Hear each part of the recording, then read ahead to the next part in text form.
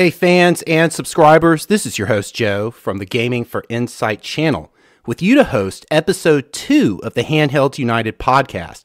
The main topics we are covering tonight extend to this year's Consumer Electronics Show, or CES. More on 2 Intel gaming handhelds to release, and the Nvidia RTX 40 line Super launch. Joining us tonight for this podcast are 3 other channels of Handhelds United: Gamers Generation, Project SBC, Windeck Tech, and CPPC Tech. Gentlemen, welcome to the show. Howdy. Hey, how's it going? Hey, yo. And for those watching from home tonight, feel welcome to share your comments with us in the chat, and we will speak to them before we transition to the next topic. So let's begin with topic 1, gentlemen. CES extended from January 9th to 12th this year in Las Vegas and is considered the most influential tech event in the world. For those that may be unfamiliar with it, it is hosted by the Consumer Technology Association, or CTA, and provides the experience of new and coming Internet of Things technology and consumer products.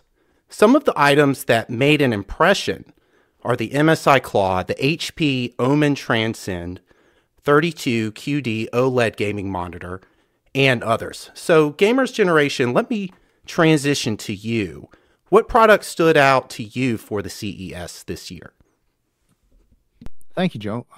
So there are a lot of interesting, and let's just also say crazy tech that was showing at CES this year. Same as every year, you could say. But I think that in the interest of our audience, there were definitely some things that stood out.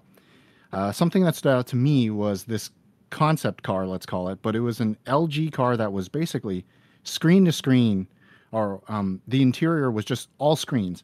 And there's a video by Jerry Riggs Everything where he shows all these screens, and presumably it would be an automated car, so it's self-driving when this thing would actually hit the road. And the thing that's really interesting is actually the chairs kind of swivel 180 degrees to face the center, and then this little, I guess, a pedestal comes up, and then there's a controller in there. So, I mean, they're very much pushing the idea that you could be gaming while you're, getting transported by this car. And I just thought that was something interesting. More interesting, though, for our audience, I think, are all the different types of technologies related to handhelds and laptops and such. One that might have flown under the radar for our ROG Ally people is that the ROG Nook is coming out. And for those unfamiliar, the Nook is the mini PC that is branded by Intel. And Intel said that they were bowing out, basically, and so Asus is taking over. I think that this is a very interesting thing because we might actually get to see some more devices that have that XG Mobile port on them, more than just, a couple of laptops. What do you gentlemen think about that? I think the Intel Nook abandoning it to Asus was actually really good because it gives more opportunity for AIB partners like that to take over. And Asus has always done a really good job with their small form factor PCs. I actually think the XG Mobile port's kind of I'm not as excited about it as anything else with like Oculink and so forth. It's just the price to entry seems a bit high.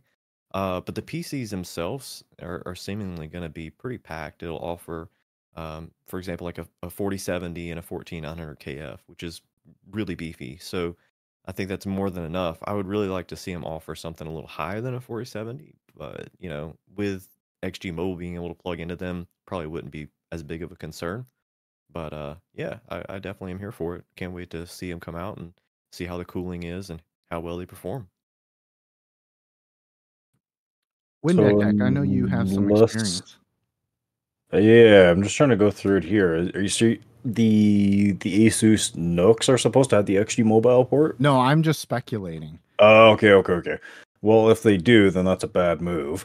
I would advise against it. The XG Mobile is kind of a crap interface, in my opinion. Honestly, if they were to do anything, I would just lean heavily into Thunderbolt 5 if they can get their hands on it. But I know that it's going to be an Intel thing for a while, or actually, no, didn't they? Correct me if I'm wrong. Didn't they open up the standard or something like that? I believe. Either way, I'd rather see it go Thunderbolt as opposed to XG Mobile. XG Mobile, in my experience, has just been, yeah, completely crap. You're limited to just whatever the hell they give you, whenever the heck they want it. And it's typically limited to the laptop variants of the GPUs as well. So that's always a kick in the teeth on top of everything else.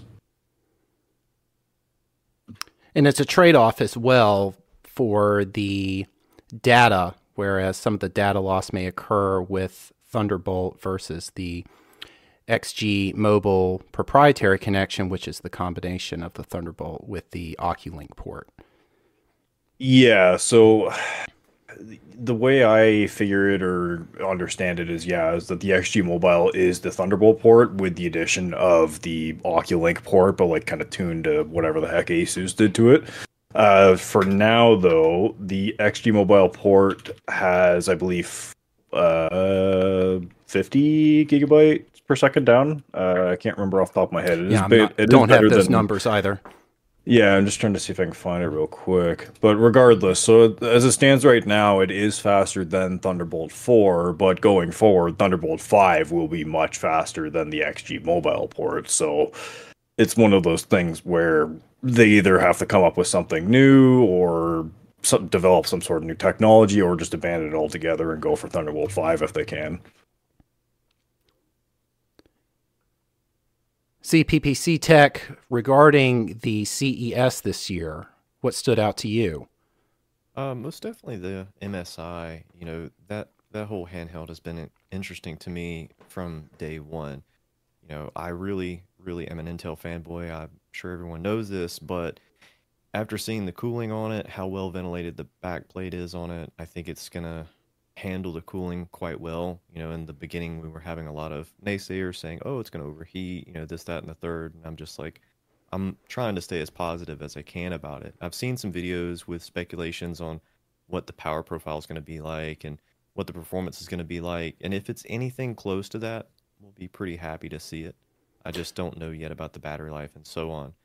There's been a lot of speculation on the screen as well, and I'd like to ask you guys what you think about it. I was having a discussion earlier if it's going to share the same screen as the ROG Ally. I theorize it's going to be the exact same screen as the ROG Ally.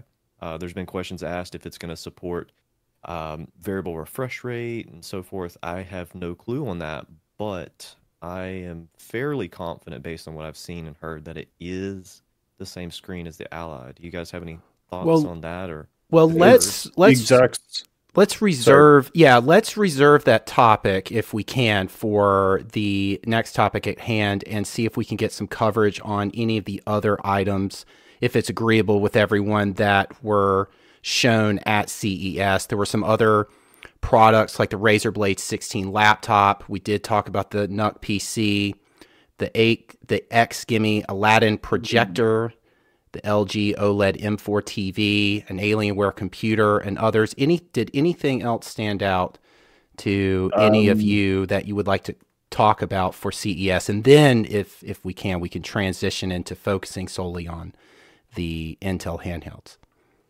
I know in terms of laptops, they have the new G14s and G16s coming out. So those are like completely redesigned. So those are the small, like kind of high end, but like sleek looking gamer notebook, whatever. Like they're not the heavy duty full watt, 185 watt, whatever GPUs, but they can get high up there. But anyway, so they're the ones that have the ergo lift hinge. So when you push up the display, it'll pop open the keyboard, like kind of pop it up. So there's more airflow underneath. So they got rid of that now, and they shaved off some millimeters. But on top of that, they also made it so the highest end SKU for the G14 was with a 4090. Mind you, it was only clocked at 130 watts, I believe. But now you can only get up to a 4070 with those, but it comes with the newest 8000 series Ryzen. So it's one of those things where if you really wanted the high end 4080, 4090 models, then you're kind of SOL now. But now hopefully they can kind of tame everything else in, now that they don't have such a high performance profile that they're kind of targeting now. But yeah, beyond that, there wasn't too many. There was the 2-in-1 laptop from Lenovo as well, that Android Windows tablet. I'm not sure if you guys saw that one. Yeah, that one looked very interesting. I think I think That was from Lenovo as well. Yeah, I saw that running in headless mode, and quite a while ago, I made a framework kind of headless laptop thing.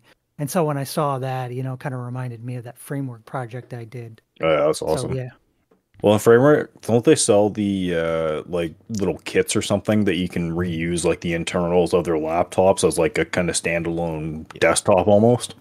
yeah, they do. They've got like a little case you can get for it, and you can get a lot of the other parts too. Basically, I just reconstructed the bottom half of a framework laptop, and it worked. Nice. I was looking into getting one, but when I was looking at a 14-inch one, honestly, I think at that point their wait list had gone into like this year, so I was like, yeah, screw that.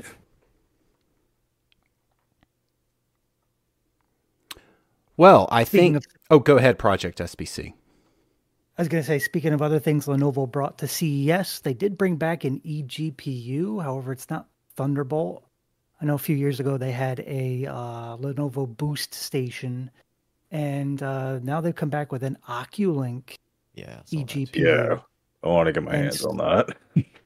I'm thinking it's going to be foreshadowing. I'm a big Legion Go fan, and if Lenovo does round 2 for the Legion Go, they'd have an Oculink port on it.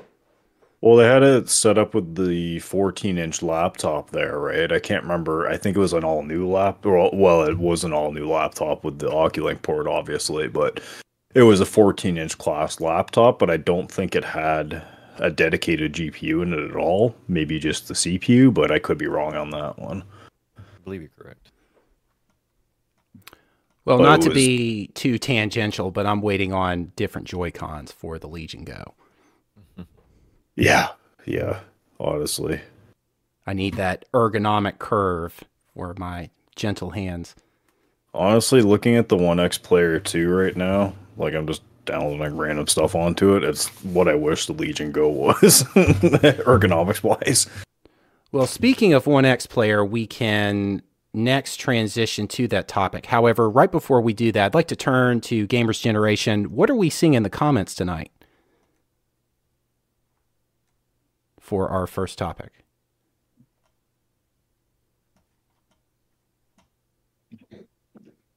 Are you guys able to hear me?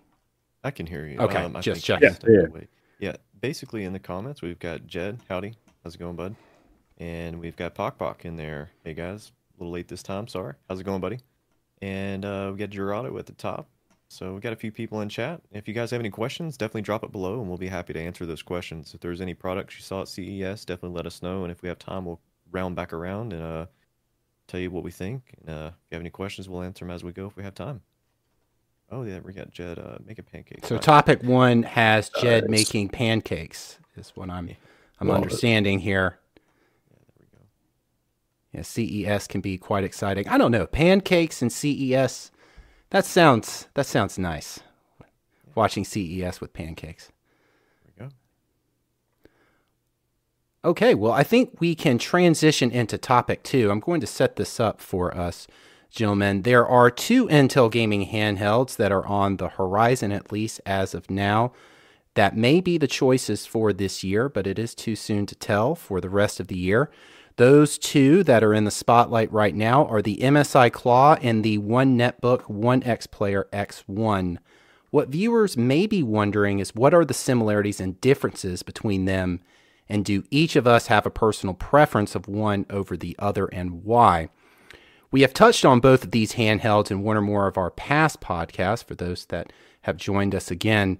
Though before we start on this topic, I would like to share with our viewers, though, that one of our fellow founders of Handhelds United, OKS Gamer, did upload a video on his channel, and it was scoped to the MSI Claw and the news for it. And this video he uploaded just 5 days ago. So we strongly encourage to our viewers that if you have not seen this video yet, then do tune in to watch it after the show. And special thanks to OKS Gamer for uploading that video for us.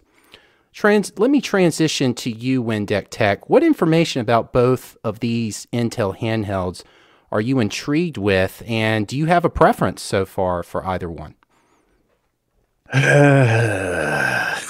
Honestly, I'm not too jazzed by either of them.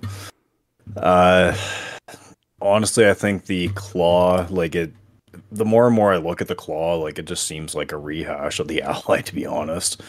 Like honestly, like down to like the button placement, like even like their quick toggle button placements, it's just like holy smokes. It's like it just looks like they took a can of There spray are paint to striking similarities between Yeah. the two in design, ergonomics, even the RGB with that extra feature with the XYBA buttons as well. There are Yeah, some those ones are distinctions, cool. but I But think it's safe to say that MSI was watching very closely the ROG Ally. I'm again speculating here because there are some striking similarities. Let me turn to the others here: Gamers Generation, CPPC Tech, Project SBC. How about you all? Preferences? What are you intrigued by? So I actually like the MSI Claw. The one thing they've seemingly improved on as far as the aesthetics is they did give it a better grip. That was one of the complaints some of the people I know, including myself, with the Ally. It was just a little thin, a little flat, and it just didn't feel as comfortable in the hand. So having that extra grip on the ends is going to be very beneficial. And you guys know I'm into my cooling and modding the backplates and trying to squeeze as much air in there as possible. It does look like they have the backplate very well vented, as I mentioned earlier. I'm here for it. I think it's a good design, and they just borrowed some of the elements. It does look like a Black Ally if you look at it and a quick resemblance of it. But I think it's going to be a great handheld. I'm very hopeful for it. The Intel CPU is very interesting. Basically, everything that I've seen so far about it is very promising. I'm not gonna, I guess put all my hopes in one basket, but I do think it's gonna come out of the box swinging. I don't think we're gonna have a lot of caveats to it per se. I don't think the battery is going to be as strong as what they claim, though. That's probably the one negative that I have to say about it is I'm very skeptical of the battery. But as far as the One X player, it's a nice tablet, gaming tablet, whatever. It's kind of odd in my opinion. I probably won't pick one up. I won't say I won't. I would love one, but it's going to probably come down to price. The specs are nice, but I'm guessing it's going to be 1,000 or higher. And as far as like value proposition and use case, for me, the Claw wins it for sure. I would take that over any of my handhelds or any of that at that point. Well, in addition to that, and that's a good point as well, the availability of each. So for the One netbook handheld, that is very unlikely to be available in someone's local Best Buy, whereas the MSI Claw, I don't have a confirmation as to whether this will be, but it may be more available than the One netbook. So that is a variable to consider when making a purchase, like with any handheld in the past. That's true. Oh yeah, I'd assume that you'd be able to get this wherever you'd be able to get an MSI laptop or pre-built whatever, whether it be Best Buy in North America or Curry's, Micro I think, in Center Europe or as something well. like that. Or yeah, exactly. Whereas Yeah, the One X player, you're gonna have to go through either whatever the Indiegogo, whatever they posted on first, and Yeah. then go through their website or AliExpress or wherever. But the one thing I will say about the Claw is I was really hoping that that Pro model or the third step up whatever model with the terabyte had 32 gigabytes of RAM. Granted, the RAM that's in it is fast RAM, but still, like I would have liked to see 32 gigs of RAM at least. Whereas the One X player, I believe you can likely get up to 64 gigabytes, if not 32 at least, I'm sure. But beyond that, like that would just be more so for if you are attaching an eGPU or anything like that, right? Especially more so with the One X player with the Oculink port, but even still with the Thunderbolt 4 on the Claw. And that's interesting. And also, and I'm glad you brought up the memory capacity too, because for our last podcast, we showed the video card source on the MSI Claw, and it was alleged in the specifications that it was 32 gigabyte of LPDDR5, one of those versions at least. Yeah, I had seen that as well, and I had assumed that that would have been like the higher priced one, but I'm pretty sure we saw the same sort of thing with the Legion when the specs of that were kind of leaking out. I'm pretty sure I remember seeing somewhere that there was going to be the 32 gigabyte option, and then also the Z1 non-extreme option that we never got, right? Very true. Very true. Gentlemen, any other thoughts, preferences for these two Intel handhelds? Well, it will be disappointing if it doesn't have 32 gigs. I will say that. I haven't seen much on specs as far as memory amount. They've kind of kept that tucked away from what I've seen. But if they don't have that, that's going to be kind of a letdown for some, for sure. Yeah, I'm looking at their spec page right here, and it doesn't specify. I think they've intentionally kept that obscure. But I really do hope they go with 32. I hope that sets a standard for all the other manufacturers that people do want 32, and they should do Yeah. I believe it was the LTT video, I believe it was, where I saw like the 3 different SKU options that they had, but yeah, it's not official, I suppose, but I think that's where I saw that the middle and top end had the 16 gigabyte, and then even he said like, oh yeah, go for the middle option with the 512. I am going to speak up a little bit on the X1's behalf because I'm one of those people that is geared towards that kind of device. I don't like to do just gaming on my device. Like my Legion Go is my computer right now. And having the X1 with that giant screen is like a godsend for me. And I think the only thing that people might be concerned about is, it's a Chinese company and the customer support. And if you've had any of their keyboard accessories, you've known that their keyboard trackpad aren't the best. You're being and I've too asked nice. them. Yeah, Jesus Murphy.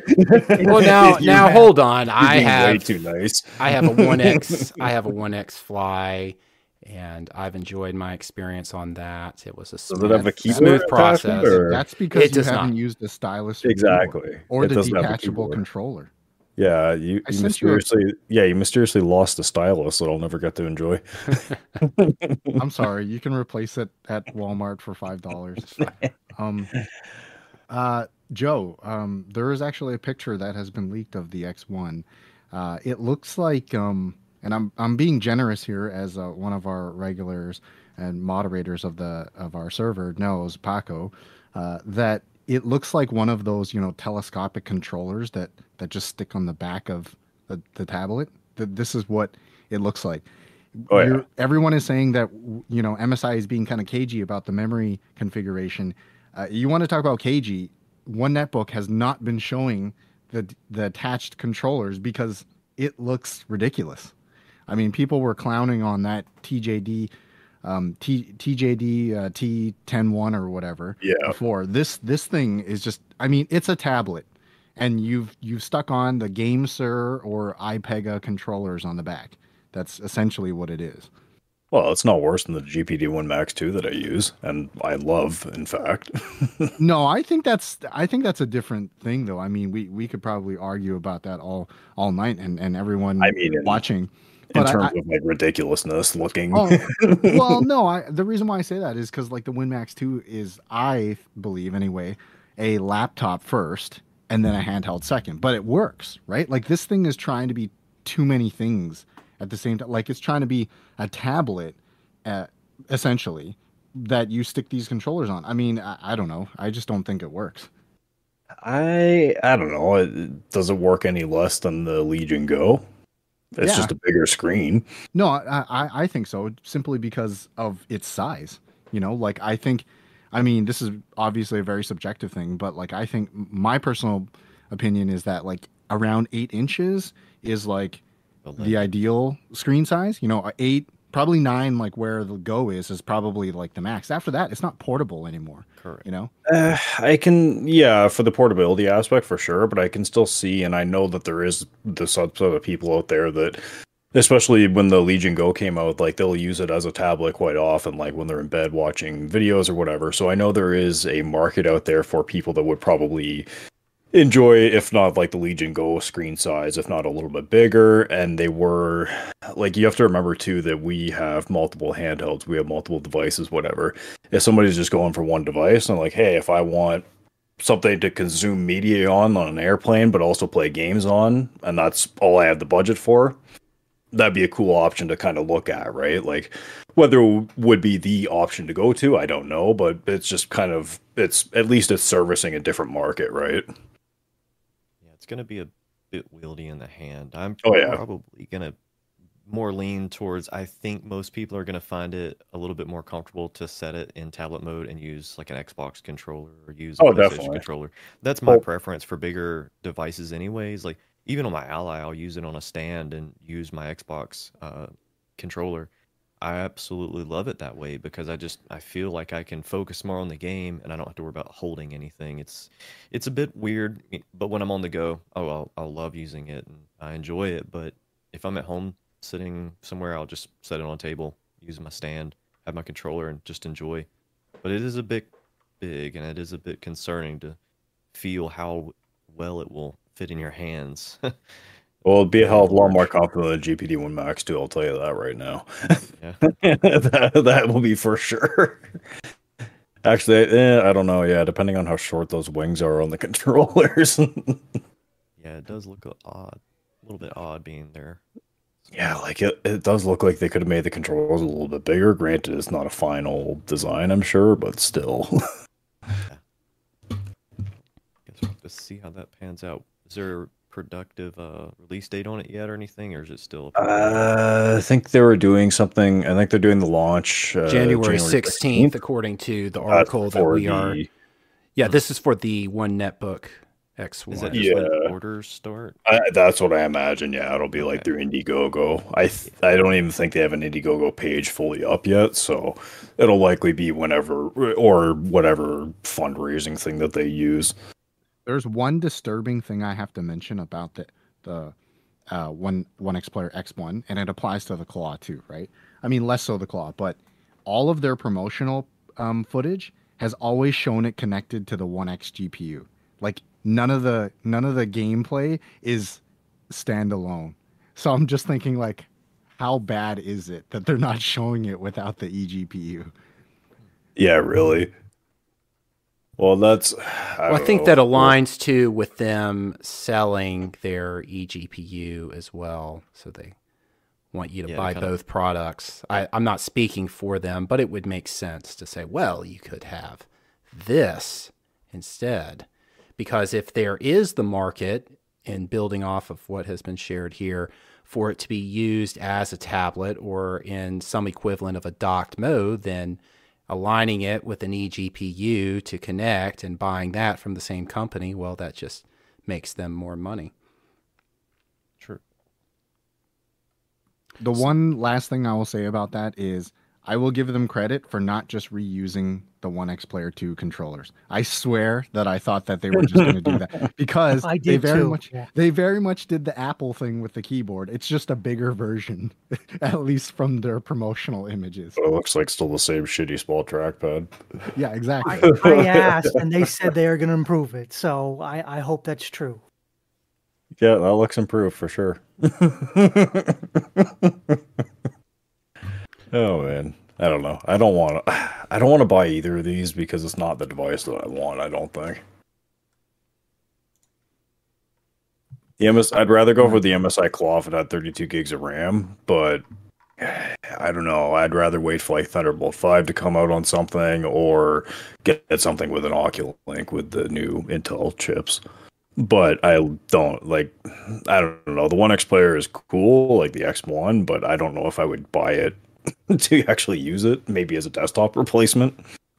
You know, speaking of the desktop replacement again, and then going back to the whole eGPU thing for a moment, that Lenovo TGX with the Oculink, I saw a video that suggested a rep saying that they were bundled together, and hopefully Lenovo kind of realizes, with that laptop. Yeah, so hopefully they realize that, you know, there's a market for that product standalone, and they sell that eGPU standalone too, because otherwise that would be a big disappointment.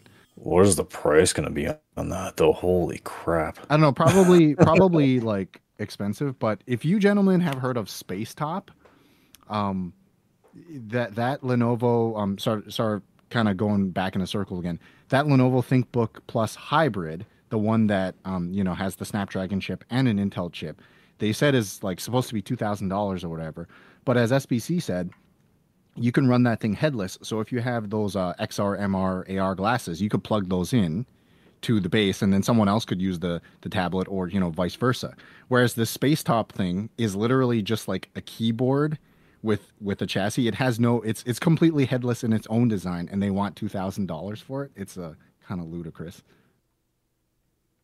Well, that's the thing. Like, I don't know, with these, I've yet to see a cheap, affordable eGPU solution, or something that wasn't like complete garbage or proprietary or whatever.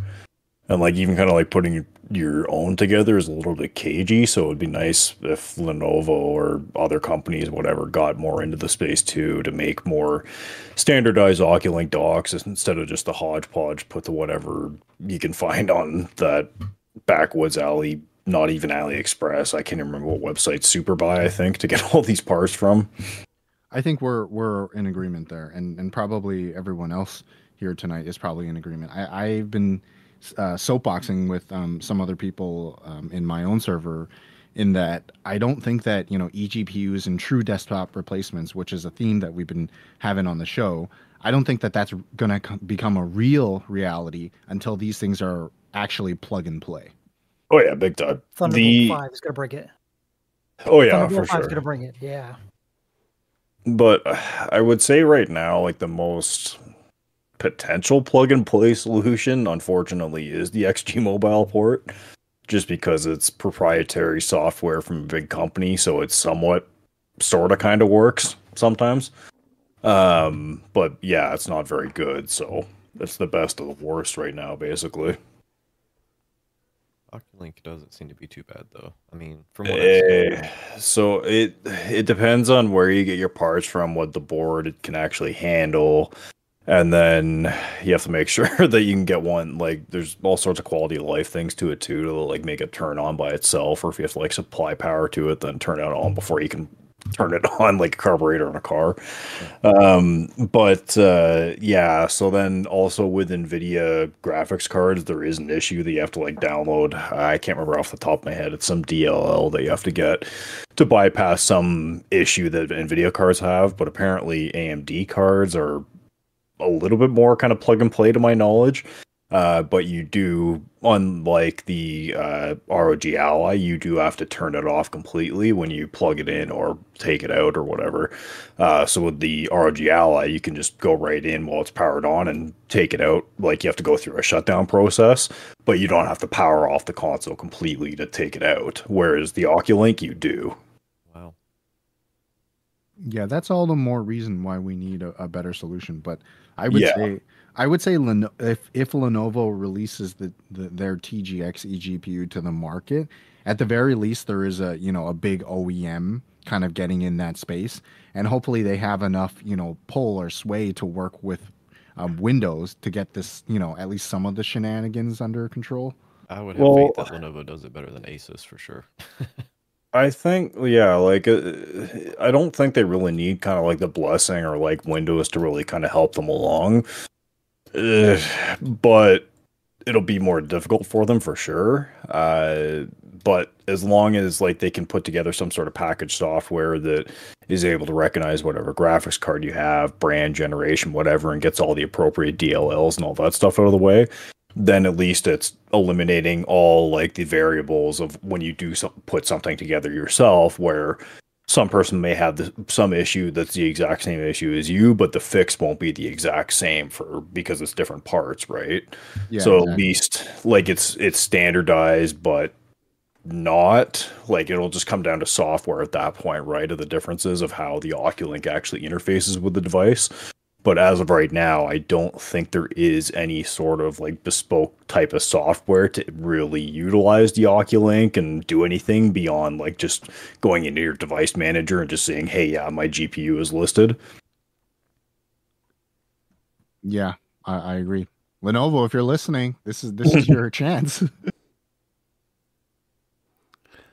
Let's take a moment. With the Go.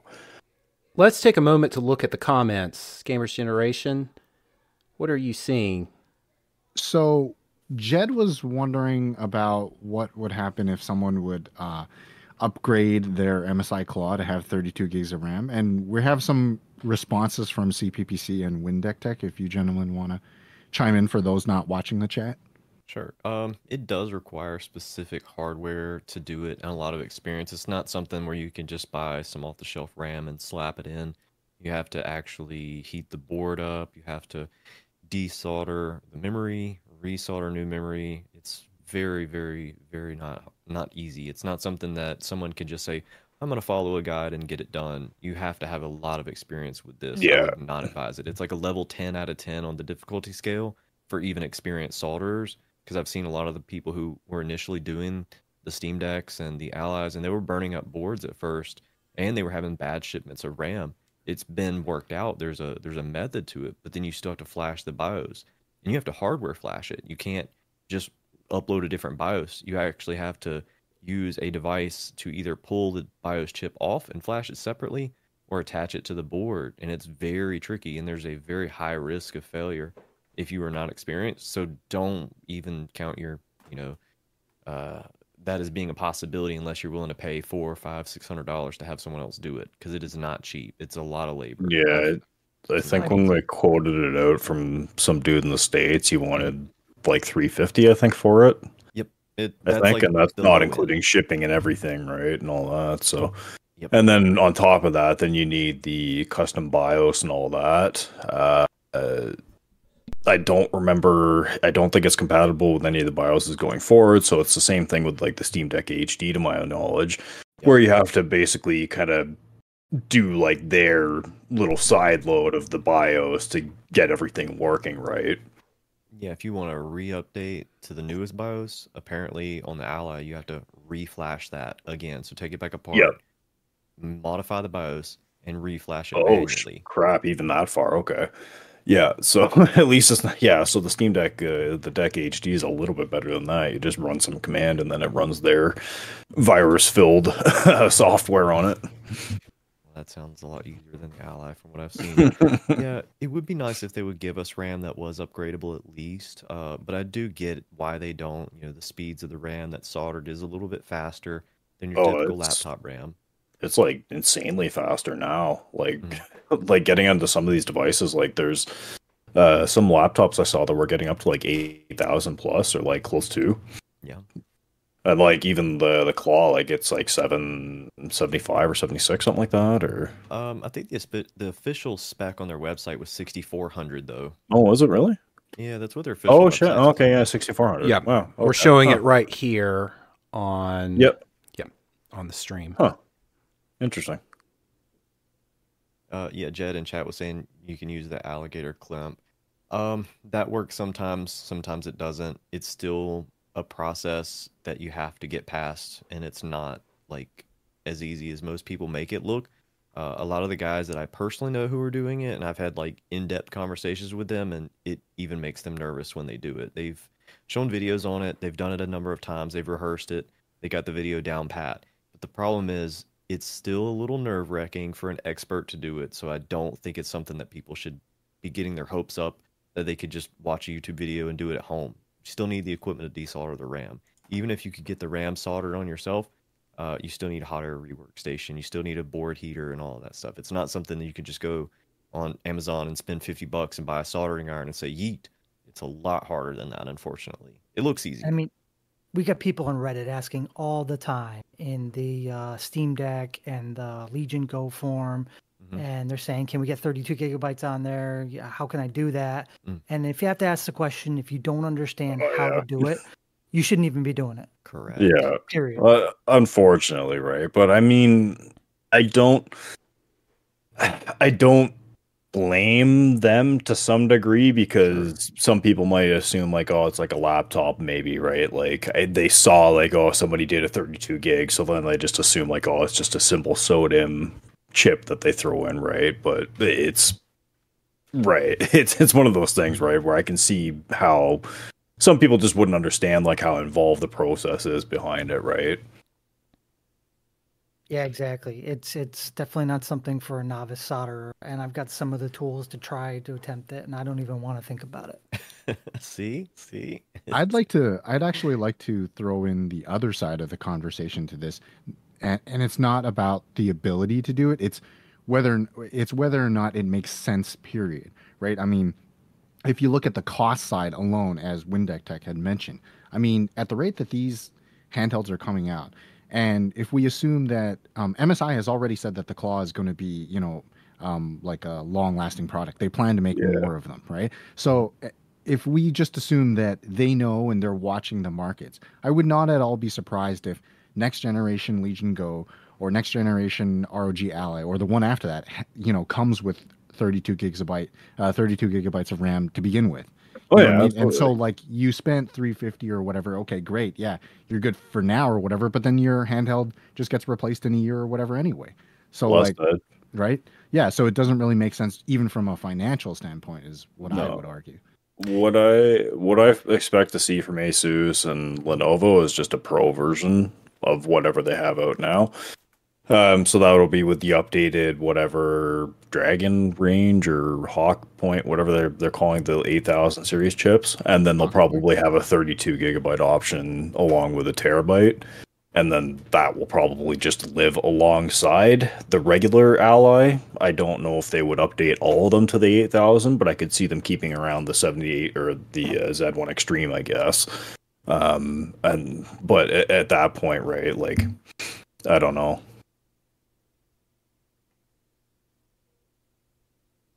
Well, I Yeah, think I- we I can. agree. Oh, Sorry, go ahead. oh, no worries. I think we can go ahead and transition to our third topic, if agreeable. And our third topic is the launch of Nvidia for the super versions of the 4070, 4070 Ti, and the 4080. Dates are for this month, and this is according to the CES 2024 virtual keynote that Nvidia gave. And this refresh is considered one for the 40 series lineup.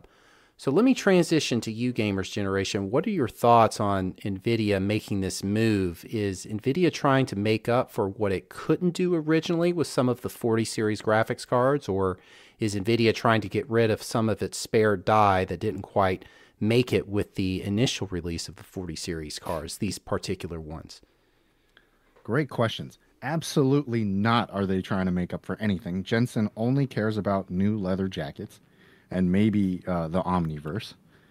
And that was just my attempt to be impartial with NVIDIA, by the way. So keep it impartial for our viewers, but I leave it to you.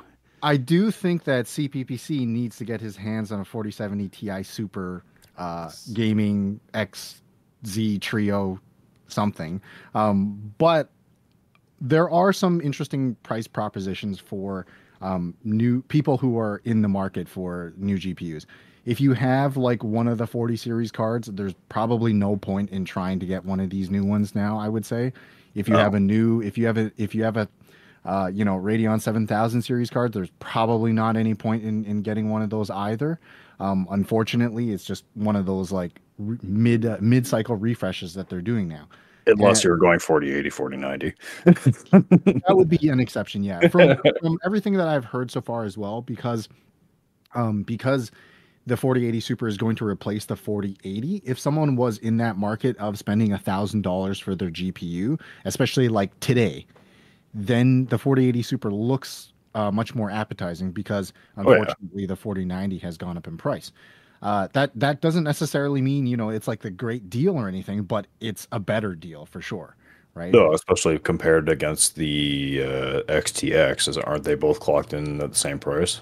Thereabouts. The XT, so the 7900 XT has steadily dropped, I believe, under $800 now, and the XTX. No, the XTX. Sorry. Yeah, and the XTX can be found for like 900, 950. The other day it actually dropped to like 850, I think, or 800. And the XTX, it goes head to head with the 4080. They kind of trade blows depending on what the game is and depending if how heavy their ray tracing loads are. So at this point, like it's pretty much like $100 to $150 upcharge for 4080 Super with DLSS better ray tracing, basically. Yeah, right. So the 4080 Super, I imagine, will be will beat the 7900 XTX in most areas. So if you are like Team Red, just look for a sale, right? And you're gonna save yourself some more money. A lot of times now they're also bundling in games too. Oh yeah, On both sides. more so than Nvidia, AMD does, I find. Yeah, yeah, exactly. And so, someone who's looking for something like right now, yeah, there, especially like in the mid to higher end, there is, better stuff. Unfortunately, I mean, I don't think that there's anything particularly great once you drop off to like around the 400 and lower price point. But that's just The new what the heck is it? The the 16 7600 gigabyte. XT. Yeah, That looks very Yeah. similar to a 6700 XT, which is much cheaper. I don't know. CPVC, do you yeah. watch any of that lower market? Yeah. So I would like to put a couple 2 cents in here. I honestly have a lot of people in my community who build PCs as well as me, and we're all kind of like just drooling at the mouth here because we're gonna get some price drops across the board on all the GPUs. It looks like they actually have some of the specs out for some of these, and what I am seeing is the 4070 Ti Super is like the sweet spot. Everybody's always asking me what's the best bang for the buck. And initially the 4070 Ti when it came out had a really bad like, everyone hated it, but the people who bought it loved it. It wasn't a bad card. It was It just not was. what we wanted price-wise.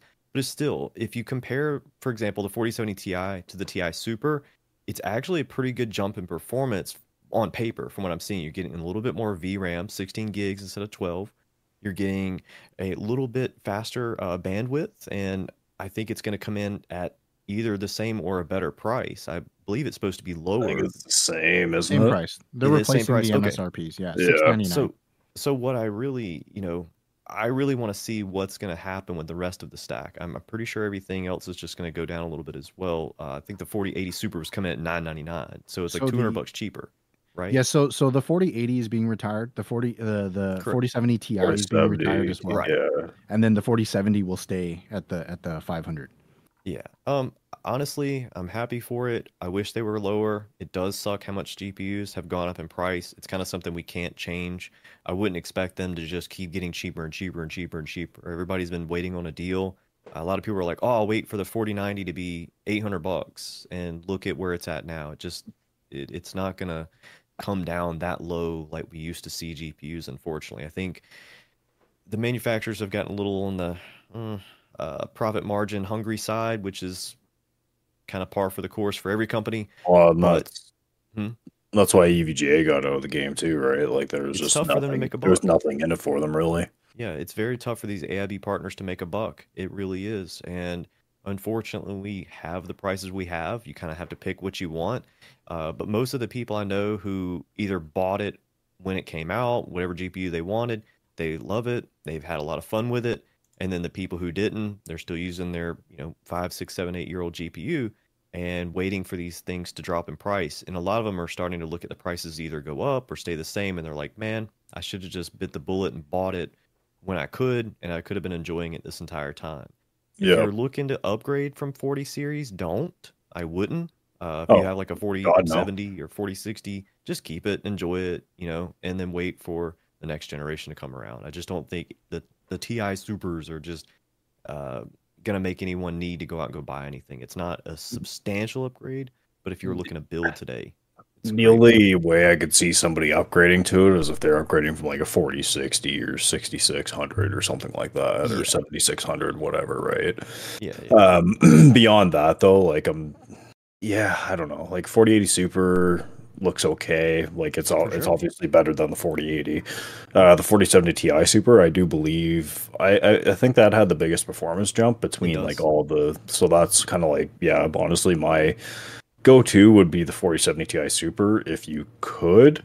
But with that being said, my brother has the 4060, not the crap one, but the good one, and he's fine with it. He likes it. He loves it. He's running triple monitor, 1080p setup, and he's good to go with it. Like he has no problems.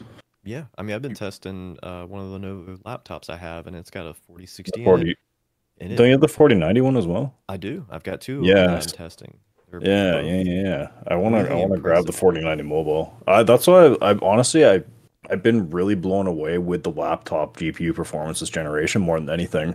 True. I've had the 4050, 4060, 4080, and that's it. 4050, Yeah, and then the XG mobile ones. But honestly, like seeing like the 4050 and the 4060, that those things were able to like run like 1440p native in some games, and then like DLSS and whatever in a couple others, right? But like I was pretty impressed by that. And then if you get like a laptop that has just a 1080p high refresh screen with a 4050, 4060, you're laughing. Yeah, yeah. These laptops are giving you a lot of bang for the buck, and coming in at around $1,100 for the one that I tested on the 4060 model. It was a very good value, and the OLED screen is just the chef's kiss. It's just so beautiful. I think that's the spot that we're gonna see this year is a lot of OLEDs. That's one of the other things I forgot to mention about is the OLEDs are Yeah. just coming out left and right on Oh yeah. everything. High refresh. So I love the OLEDs. Honestly the new Alienwares and everything too. And then I saw your review with the new OLEDs. The 4090 has not an OLED though, right? It's not the 4090 is not an OLED, but the screen does still look really good. Right. OLED wise, did you see the Asus one that was like 480 hertz, I believe, on the OLED? Yes. That one was pretty sweet. Can be very pricey, but the text quality was kind of the only thing that was lacking for me. But it's a gaming monitor. You're not going to be doing. Well, that's the thing with a lot of these was that the WGXA or whatever I think OLEDs or WOLEDs I think they are is that they're worse for text. I think QD-OLED's still the best at this point. There's new monitors coming out in smaller sizes with the QD-OLEDs too, which is nice. So it'll be nice for people that don't want like a 40 some odd inch or ultra mega wide on the monitor. Yeah, the price is still really crazy on some of the OLEDs. Even a 4K 27 inch is, $500 to $800. They are very high on the price. I want them to come down. I still find that a little bit more reasonable than spending like probably like a year ago for something that would have cost you like $2,000, right? Yeah, I couldn't imagine. But yeah, I don't know. I'm torn with the OLEDs. Like I love OLED, but I still love mini LED as well. Like mini LED when done really well can get stupid bright and it's real nice.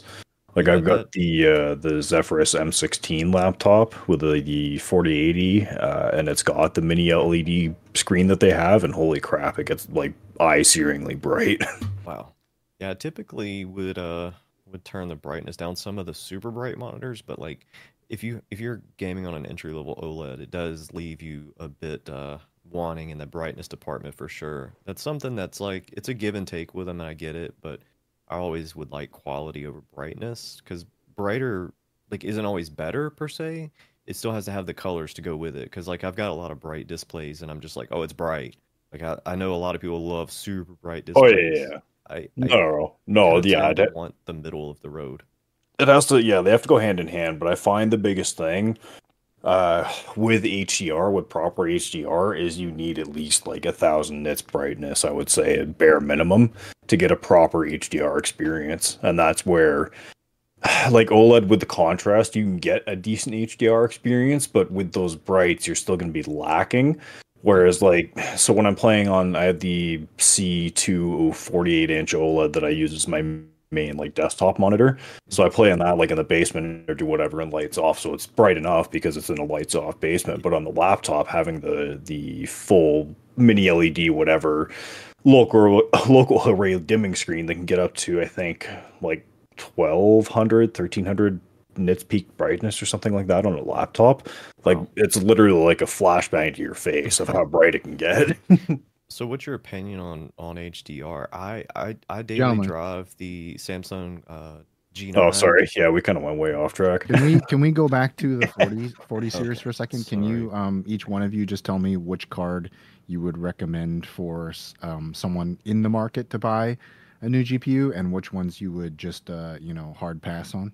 If you're trying to save a buck, get the 4070 Ti Super. If you've got an extra $200, get the 4080 Super. Those are my only two recommendations. I mean, getting the 4070, that's it's not as good in my opinion as just spending a couple extra bucks and getting a 4070 Ti. But you're really close to the 4080 Super, so or just honestly go 7800 XT. Yeah, honestly.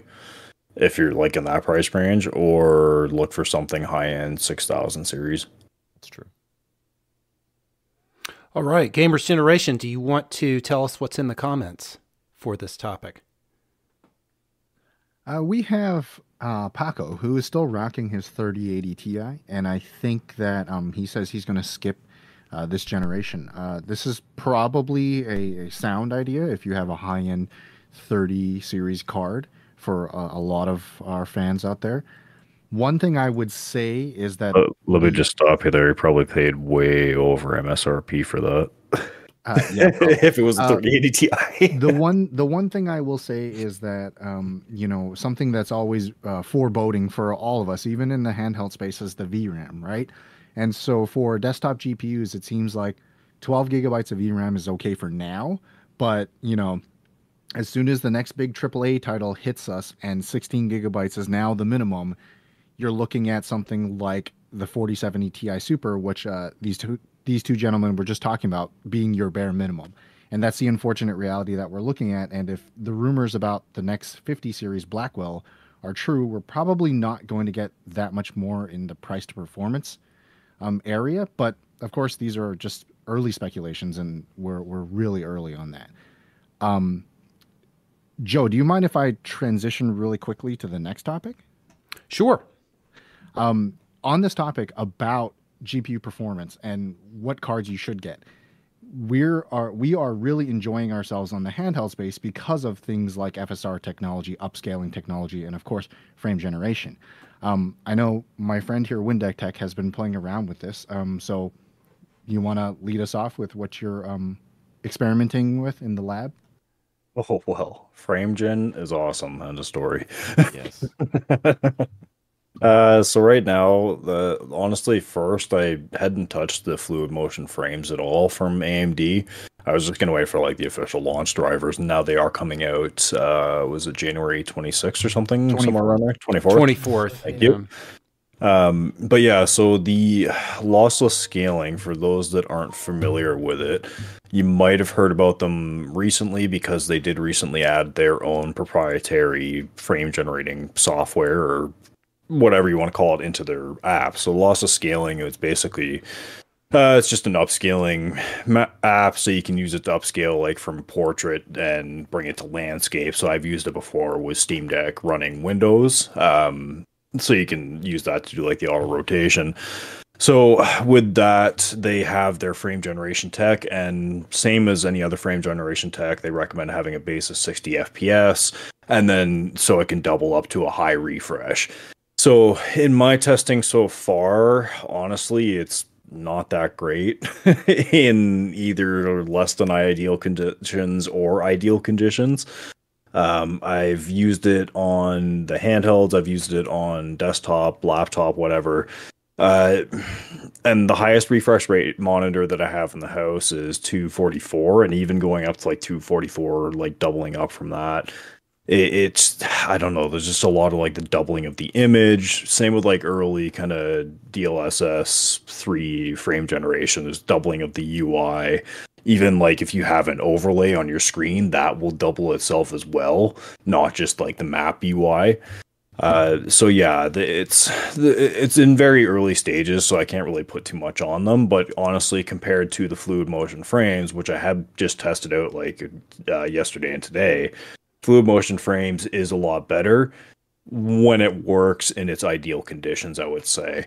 Unfortunately, neither of these are going to be some handheld savior god that's going to bring 30 FPS to 120 FPS and make it feel amazing. It's not even going to bring it up to 30 to 60 and make it feel amazing.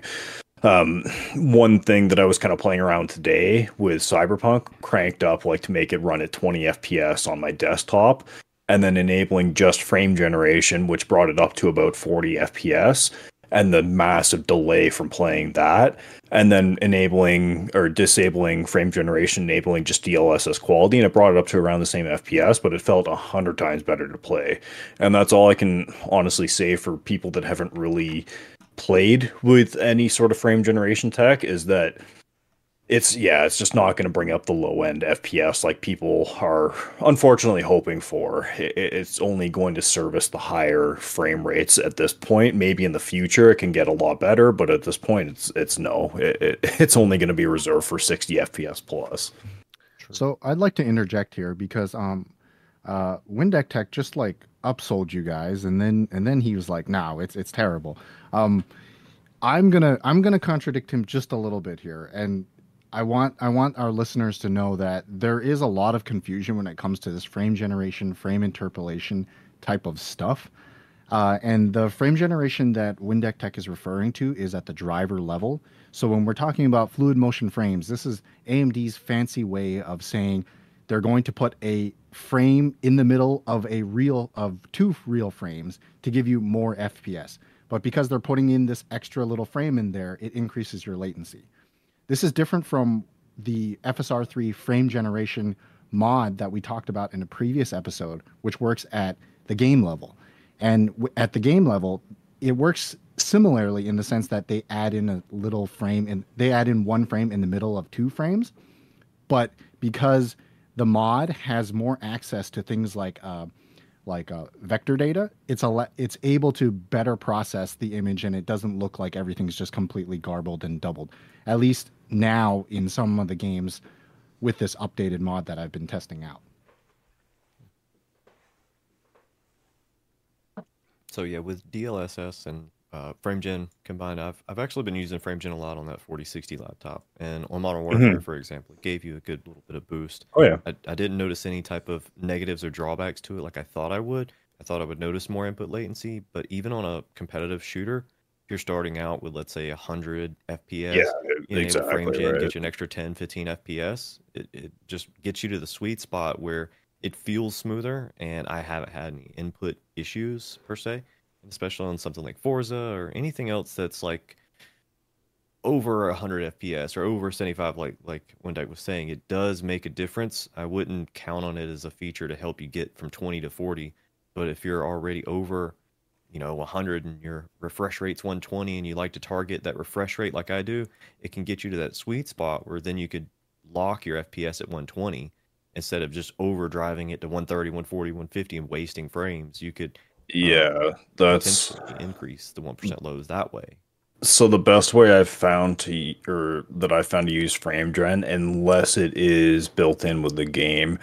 But even then, sometimes it can get a little bit wonky. Honestly, just lock your frame rate. So whether Yes. you're locking it with the refresh rate of the monitor or even less than, if you can't hit the maximum of your monitor.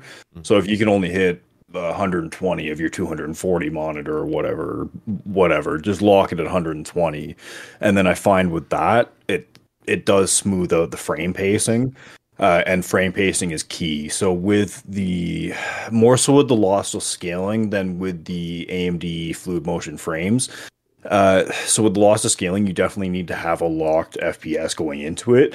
So, and then you need to half your FPS of your refresh rate of your monitor. So if you have 120, you need to lock your frame rate to 60, then enable it, and then it'll double it to the 120 or supposed 120. But even then, it's not perfect. The fluid motion frames, though, I've found is a bit more forgiving. I've been able to kind of run it from, like, you can run it on whatever, obviously, but even running it on Cyberpunk at like 720p, or not upscaling, but generating from 40 up to about 80 to 90, it doesn't feel great, but it's playable. Like, I don't know, like, there's people out there that don't play with game mode turned on their TV playing on a console, right? So there's going to be people out there that are completely fine with playing this, upscaling from 10 FPS, 720p with frame gen on whatever, just to get like maybe 40, 50 FPS. There's going to be people that are going to play games with it, no problem, I'm sure. So right?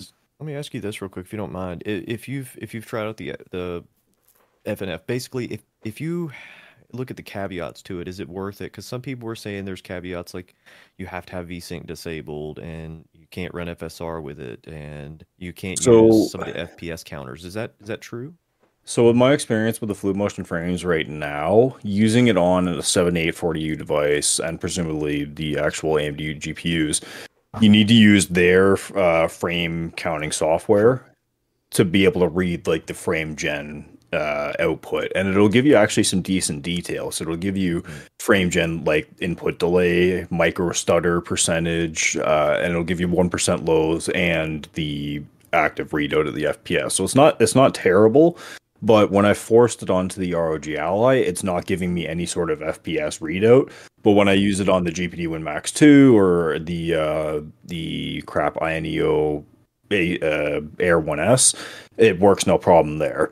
So what I found with this is, so with loss of scaling, you need to be running it in windowed mode or borderless full screen.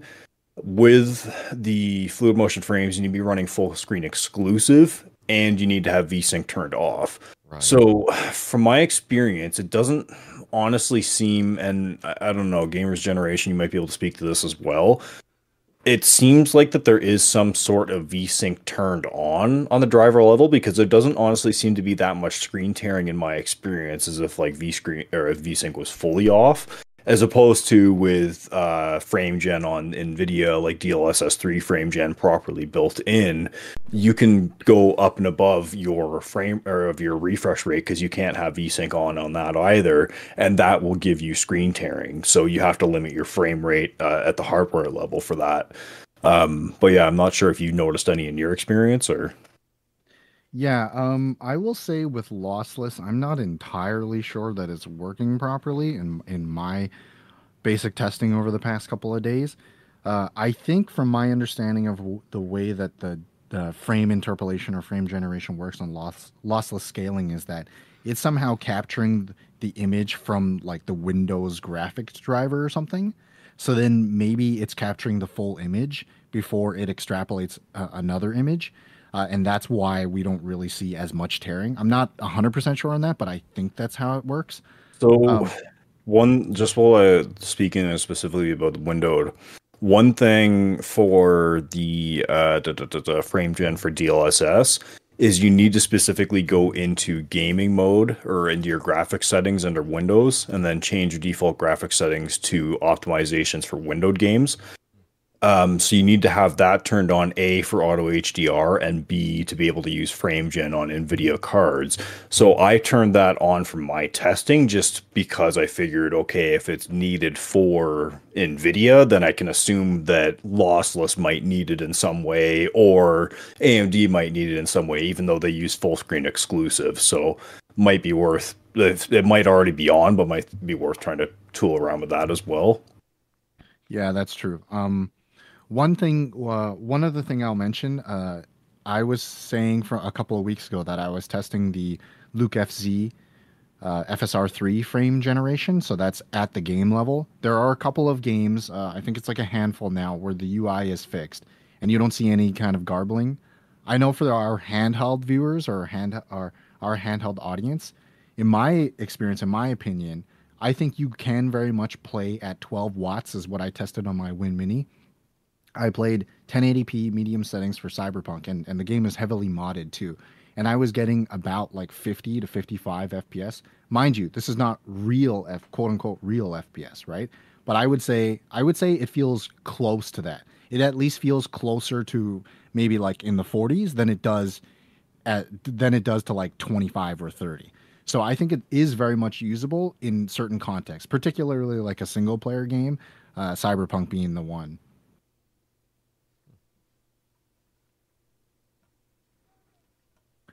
I also forgot to mention that Intel is actually also creating their own frame generation technology. Oh yeah, yeah. It's called Extra SS, and Extra SS is hopefully something we would expect to see in the MSI Claw 2. And because Intel XeSS, their DLSS or FSR equivalent is a bit more open than say DLSS is, maybe we can get to try that technology on our AMD devices too when it comes out. Some games you can actually choose, like for example, Modern Warfare, you can actually choose XeSS on Cyberpunk as well. Yeah, Oh, okay. that's right. Yeah, Not frame gen though, just through upscaling. Not the frame gen. Yeah, not upscaling. upscaling. I've Yeah. tried The it. XeSS. It's very good. It's better than FSR to my knowledge, Uh, unless it's going up against like the very latest version of FSR2.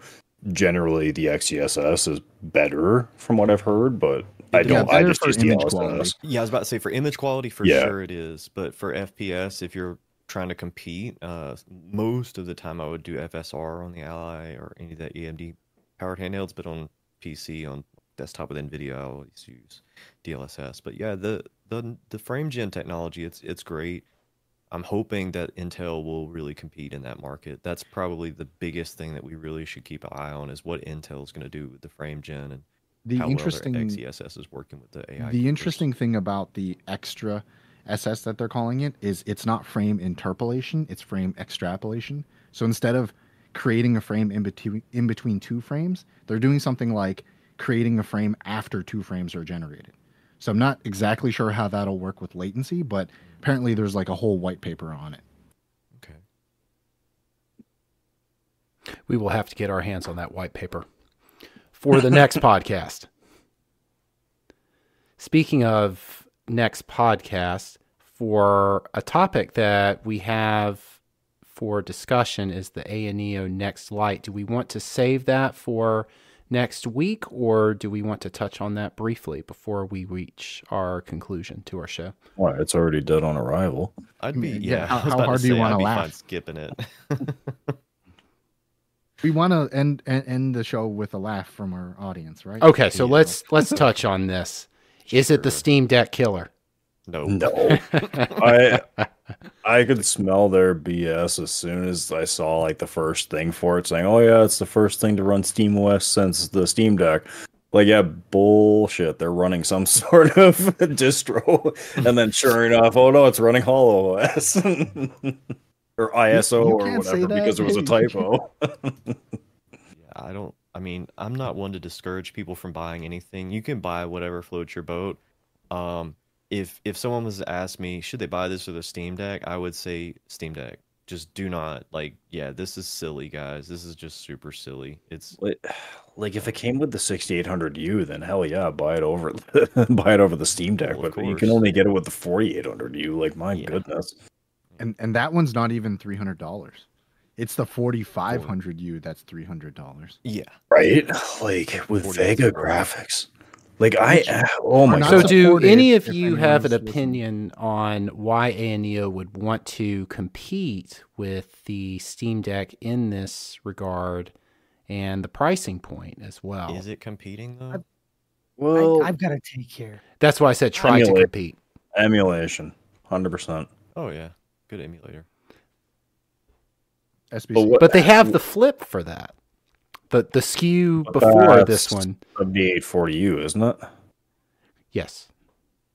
Yeah. Yeah, so that's not that's not the same price category. Correct. This I could see being, I don't know, if you don't want an Android emulator, if you don't want a whatever, then you want something that can also play other games, but you're mainly just playing classic games on it, then I could see this being as an option. But at that point, what does a Steam Deck cost in US? What's the base one cost now? It's around Yeah. 300. It's still I mean, $399, but that's now for the 512 256 gig Oh, model. I get think? the Steam Deck. Oh my god, I thought it was like $50 or maybe $100 more. And Get you the can Steam get Deck. yeah, and There's you can get no way would I officially get this. refurb. You can get official refurbs like from Exactly. Valve directly for like 312 or something like that. Oh my god, I was thinking that this thing was like $100, maybe $50 cheaper than the cheapest Steam Deck. Holy, because like Canadian pricing is just way off on it. So, oh my god, yeah, get the Steam Deck. In no way would I say get this. Yeah, the Steam Deck recertified $319 for 256 gig or $359 for the 512. And you Right? can even go down as low as the $279 for the 64 gig, and then you could just buy yourself a 1 terabyte NVMe and slap it in and call it good. That's what I would do personally. Like, is there anything special about this? No. Oh my Master God, controllers. jeez. SBC, did you have a take on this? Yeah, I was just thinking. I mean, I was really trying to push the market in a different direction. Maybe they got a bunch of these chips left over from the original INEO series and they're trying to dump it, or maybe they're really trying to come up with ways to get more budget-friendly devices. I mean, they had the Mendocino chips and those Intel chips on the Yeah. Air Plus there, and they couldn't keep the $300 price, right? Kind of And does so feel this like one- leftover stuff. Yeah, it could be. It could be.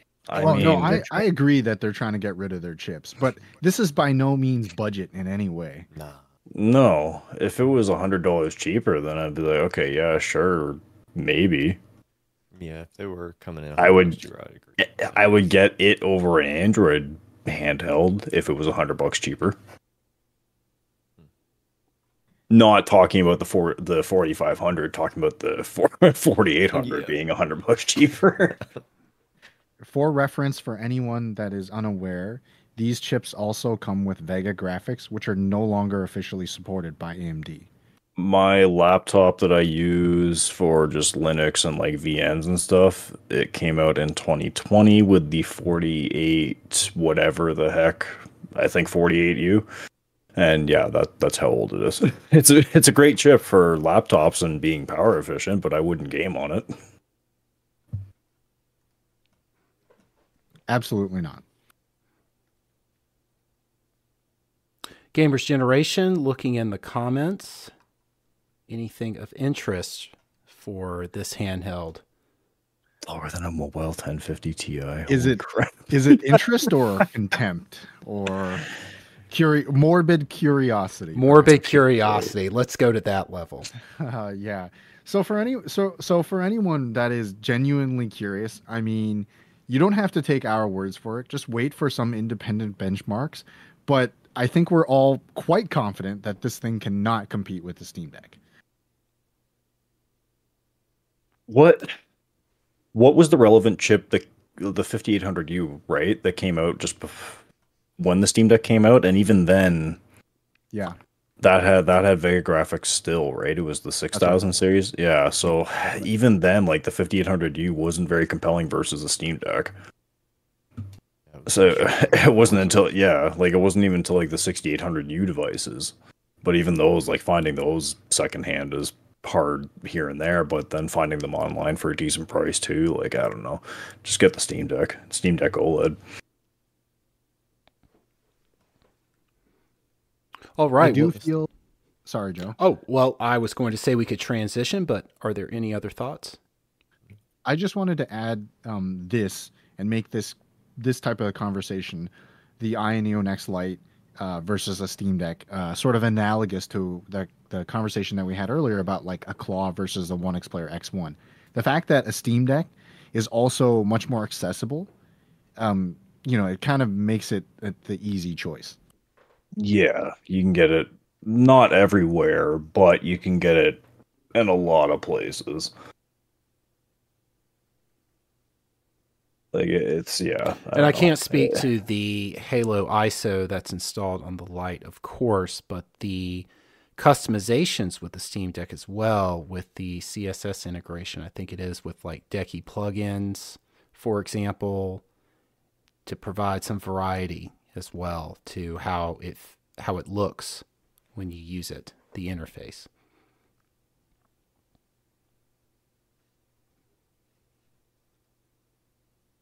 All right. Well, I think we can transition to our final segues before we sign off for the night. We can start with what games we are playing. I myself have been jumping back into Cyberpunk 2077 Phantom Liberty, but am looking forward to the Prince of Persia game that releases tomorrow, early release. How about each of you? Any more benchmarking? Any new games that anyone is playing?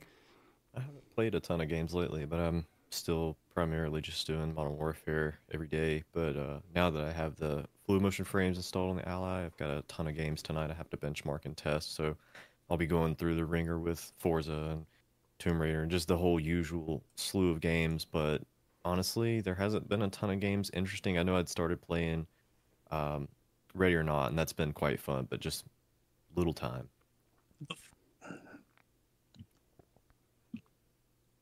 Windeck Tech, Gamers Generation, Project SBC. Yeah, I've been same as you. I reinstalled Cyberpunk to get Phantom Liberty. I've had it since launch, and I've not played it. I was playing it for 5 minutes just before we got on here, and I was just looking at all the path tracing stuff, and I was marveling at that, but I've still not even stepped foot in the Phantom Liberty. What I've been playing mostly though is the finals. If any of you have been playing it, it came out like very, very late December. I think like just before Christmas, a week or two before. I played the closed beta for that. I enjoyed Oh, it. did you? I sure Yeah, did. no, it's really good, honestly, for a free-to-play first-person shooter. There's no like you can obviously buy your cosmetics and whatever, but I've not once ever felt the need to buy anything because you just unlock like all the stuff that you need through like playing naturally and getting coins to buy your weapons and stuff, but you can't buy coins to buy the weapons, so and it doesn't take long. It's not whatever. But yeah, if you missed Bad Company 1 and Bad Company 2 especially, I would suggest checking it out.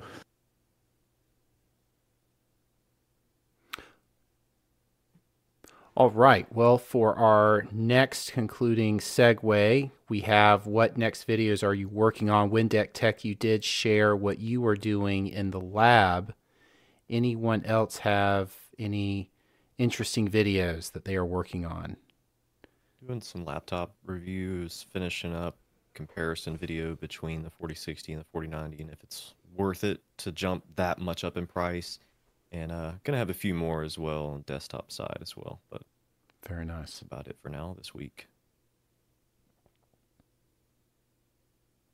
Windeck I'm going to be Tech working on a preview. preview, you I'm said? going to chime in here. Yeah, preview of my upcoming software. I know Gamers Generation has been a little tester here and there, and I've been trying to work on the keyboard functionality and kind of implementing like a Steam Deck-like keyboard on Windows devices where you can control the keyboard with the two joysticks. And that's coming along very nicely. So I'm probably going to show that off here in the next few days. Very nice. Nice. Wonderful. We are looking forward to that. It is very cool. You will all be floored. And when you are floored, make sure that you hit up SBC's channel. I will say after he says it's okay, I will make a video showcasing the software as well. But as of right now, I'm actually dabbling in a lot of VR stuff. And so I'm working on Oh, a nice. guide for VR actually on the Legion Go. That should be up in the next couple of days or so. And I've also been dabbling in UE VR, which is Unreal Engine VR. For those of you Yeah. unfamiliar with that, that is an injector, which basically means you load up your flat game, as VR enthusiasts call it, and then you sideload this mod, basically, which then makes the game VR.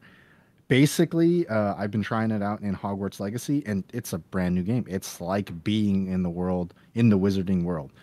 So hopefully I can get that working on the Go as well, and I'll have a guide for that too.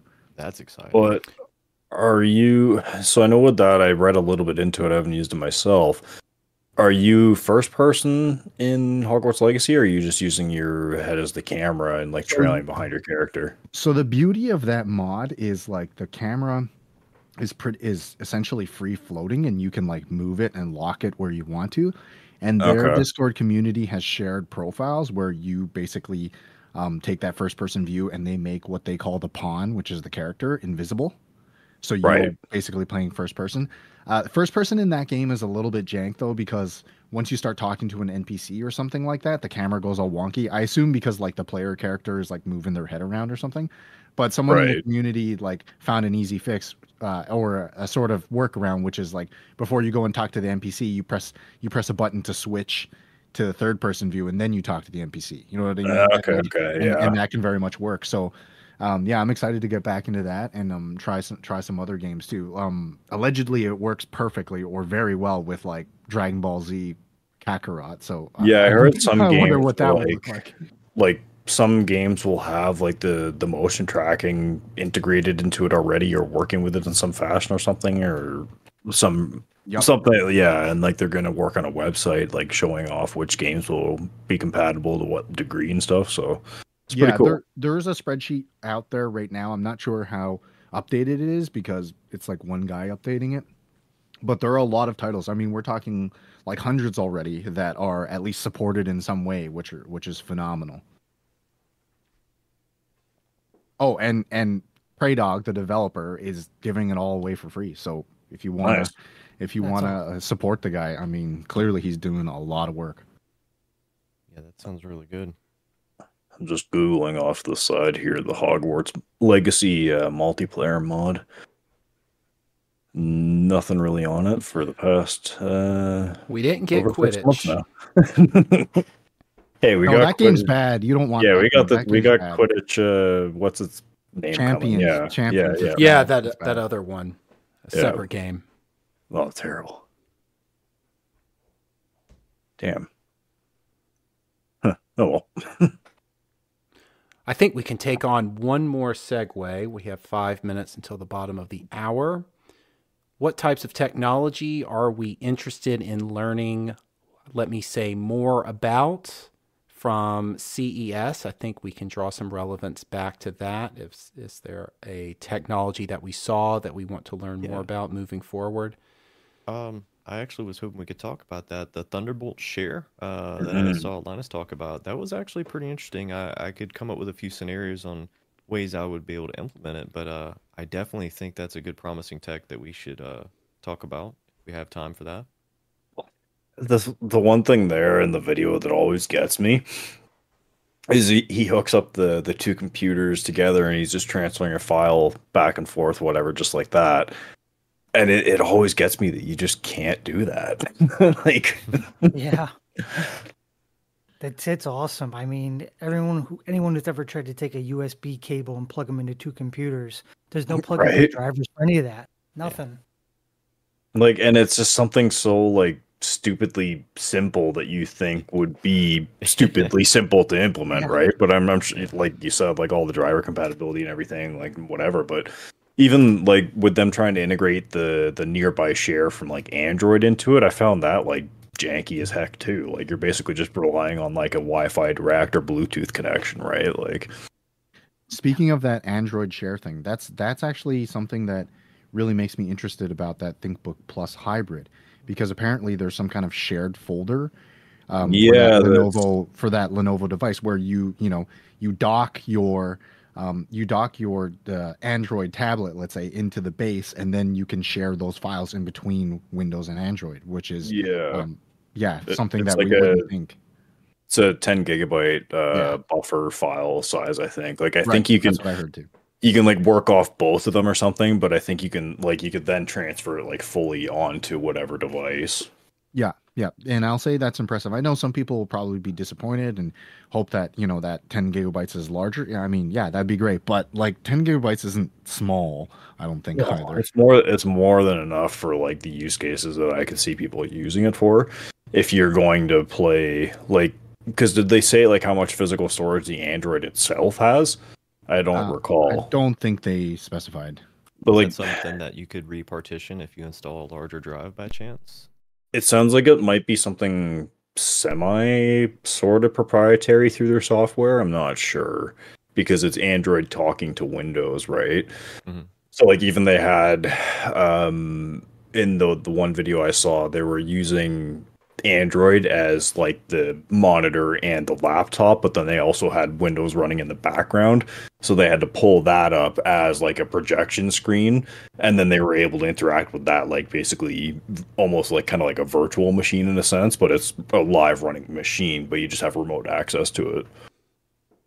Yeah.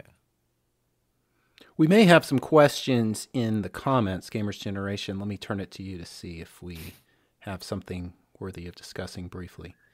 Okay, Jed is asking about pre-greased Hall joysticks, whether or not they have drift. I don't know anything about that. Yeah, so I had a question about you guys. that as well. Do they ship the grease with the joystick, or is that something separate? Do you have to go out and buy your own grease? How does that exactly work? I can comment on that. I think he's talking about greasing up them. Oh, I know. Kind It's of just like how checking. keyboards are done, how they might come pre-lubed or whatever. They have switches that are pre-lubed.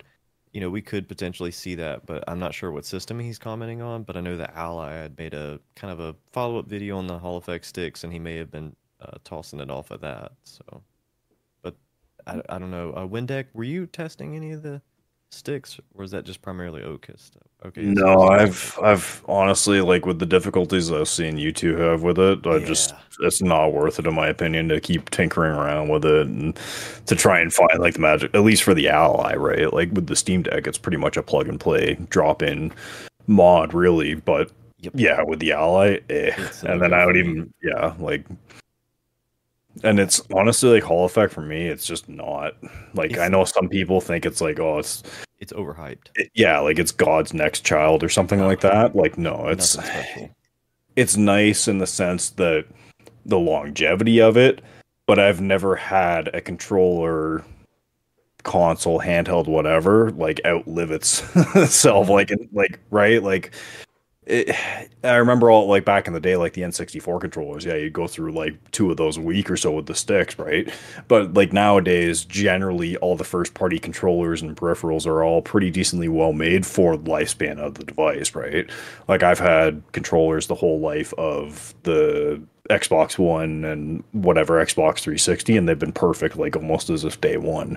Sure, maybe they've like been a little bit more loose or maybe potentially drift a little bit, but honestly, not enough for me to bother me.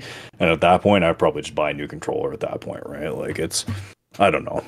I know Okay, some people like love Hall effect, but I got some clarification from Jed. My apologies, Jed. I misunderstood.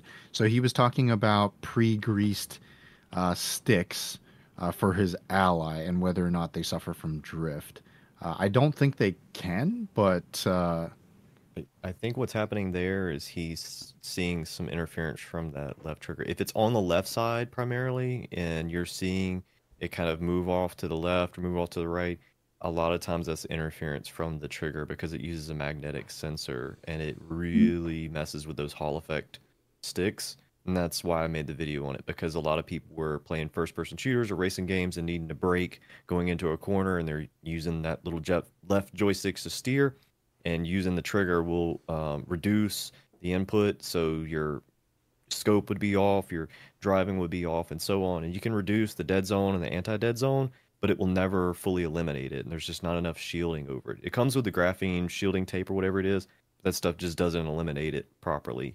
does it? I've got probably 20 different sets that I've gotten from them, and not a single one of them is perfect on the left side or even close. Does it affect the full range of motion or just like the final end point of the trigger?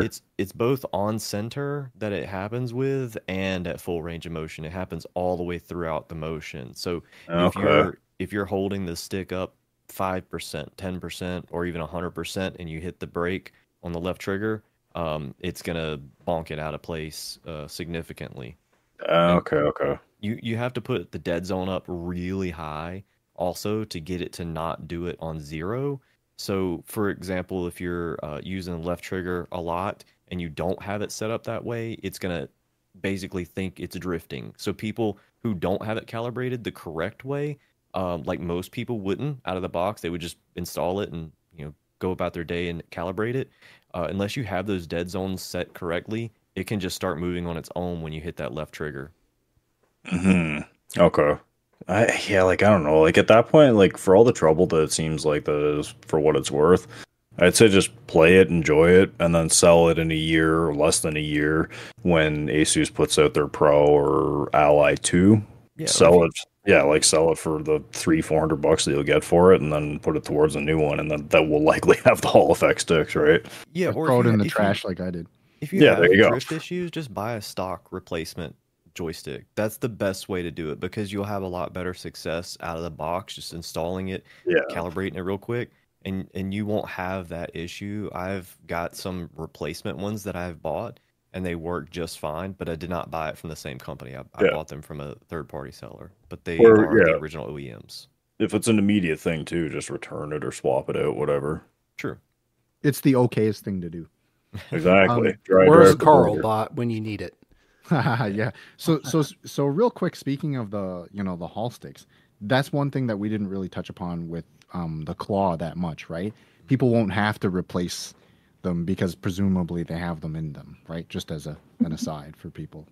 It has it in the Legion Go too, and I barely mentioned that in my review because I almost forgot about it in it because it's such a Yeah. minute point to me. No, you're right. But one thing I would say to the Go's regard is and Joe mentioned this too, like we're all waiting for like these like pro controllers or like, extra other controllers. So like to me that's less of a detrimental issue if there are like issues with the controls, right? Because they could just ship you new ones. You know what I mean? Like it's not your whole device that is now, not working, right? Yeah, no, that is true. But still, like it's one of those things where, yeah, like the inclusion of Hall effect on a device will not make or break my decision on buying that device. Yeah. That's fair. The only other question we had, Joe, was from Paco. He always memes on me for doing VR stuff, and nobody is talking about Deckard, I guess. If any of you are familiar, this is Valve's. That's their little secret project that they're working on. That's their secret right? project that a prominent VR YouTuber, sadly, as Bradley, has been leaking data on for well over a year, and unfortunately, we have nothing to show for it. So yeah, I would say don't hold your breath to anyone holding their breath for Deckard. Well, there was people that were hoping it was going to be Steambox 2.0 or whatever at some point, right? And then it started kind of getting narrowed down to the VR space. That is the rumor because Valve did upgrade recently to Steam VR 2.0. And Steam VR 2.0 is a big deal for anyone who hasn't used it. I will mention this in my VR video, but what's cool about it is if you have a headset like a Quest, which now works really well with There's the with native Steam. app for that now, right? That's right. Yeah. And you can actually play flat games in your VR headset, meaning that like, you could boot up Cyberpunk. It's not going to be a VR game, but it looks like you're playing on this gigantic screen. Right, And that's not does it something all like nicely integrated now too. That's with right, the and that's software, right? Yeah. yeah, and that's not something that you could do that easily before. Mhm. And like as an example, it might be hard to do like on one of our handhelds, but say you have a desktop or like a powerful laptop, and you're playing a game, a flat game in Steam VR, so it looks like it's a 100-inch projector type thing. You can also attach like a little YouTube video to like your wrist, and then you can listen to like a YouTube video or watch a YouTube video too. So like people were speculating because of that big change that Valve must be coming out with their new headset soon, or the Steam Box 2.0, as you said. I don't think there's been enough of a jump in the space VR wise to warrant anything for them to come in with anything that they already have. That's just my opinion, though. I know there is obviously things that can be improved, like displays, technology, haptics, and all sorts of accessories and whatever. But I don't know, like VR for me right now is just so stagnant. Like there's nothing. I don't know. No, you're absolutely There's right. a couple. Ready or not? Yeah, I have, but Did you still, like like, I liked it. Yeah, no, I liked it, but it's Okay. just I don't know, like that's one game, right? That's Like the it only gets game old, that I've played recently in right? VR Like, that I was like, oh yeah. yeah, You're and both like there's absolutely the right. experiences. It's a lot more with friends, obviously, or whatever, Sure. playing with other people. But it's I don't know, like it still seems like it's basically just kind of like in its baby state, and nobody's really taking it seriously yet. Like not even like PlayStation, like they're going like full swing into it. But like, what games do they have out for right now? Nothing, right? No, Like, you're both absolutely right. Like the biggest thing in the VR space has been that UEVR mod Yeah. that I mentioned. That's probably the Mhm. biggest Oh, thing. yeah. And you're also right about like speculating about what Valve is going to do. There probably isn't a big enough jump. I would also say, and this is something Paco and I have speculated on before previously, is that the Quest 3, even though it comes in at $500, is really competitive.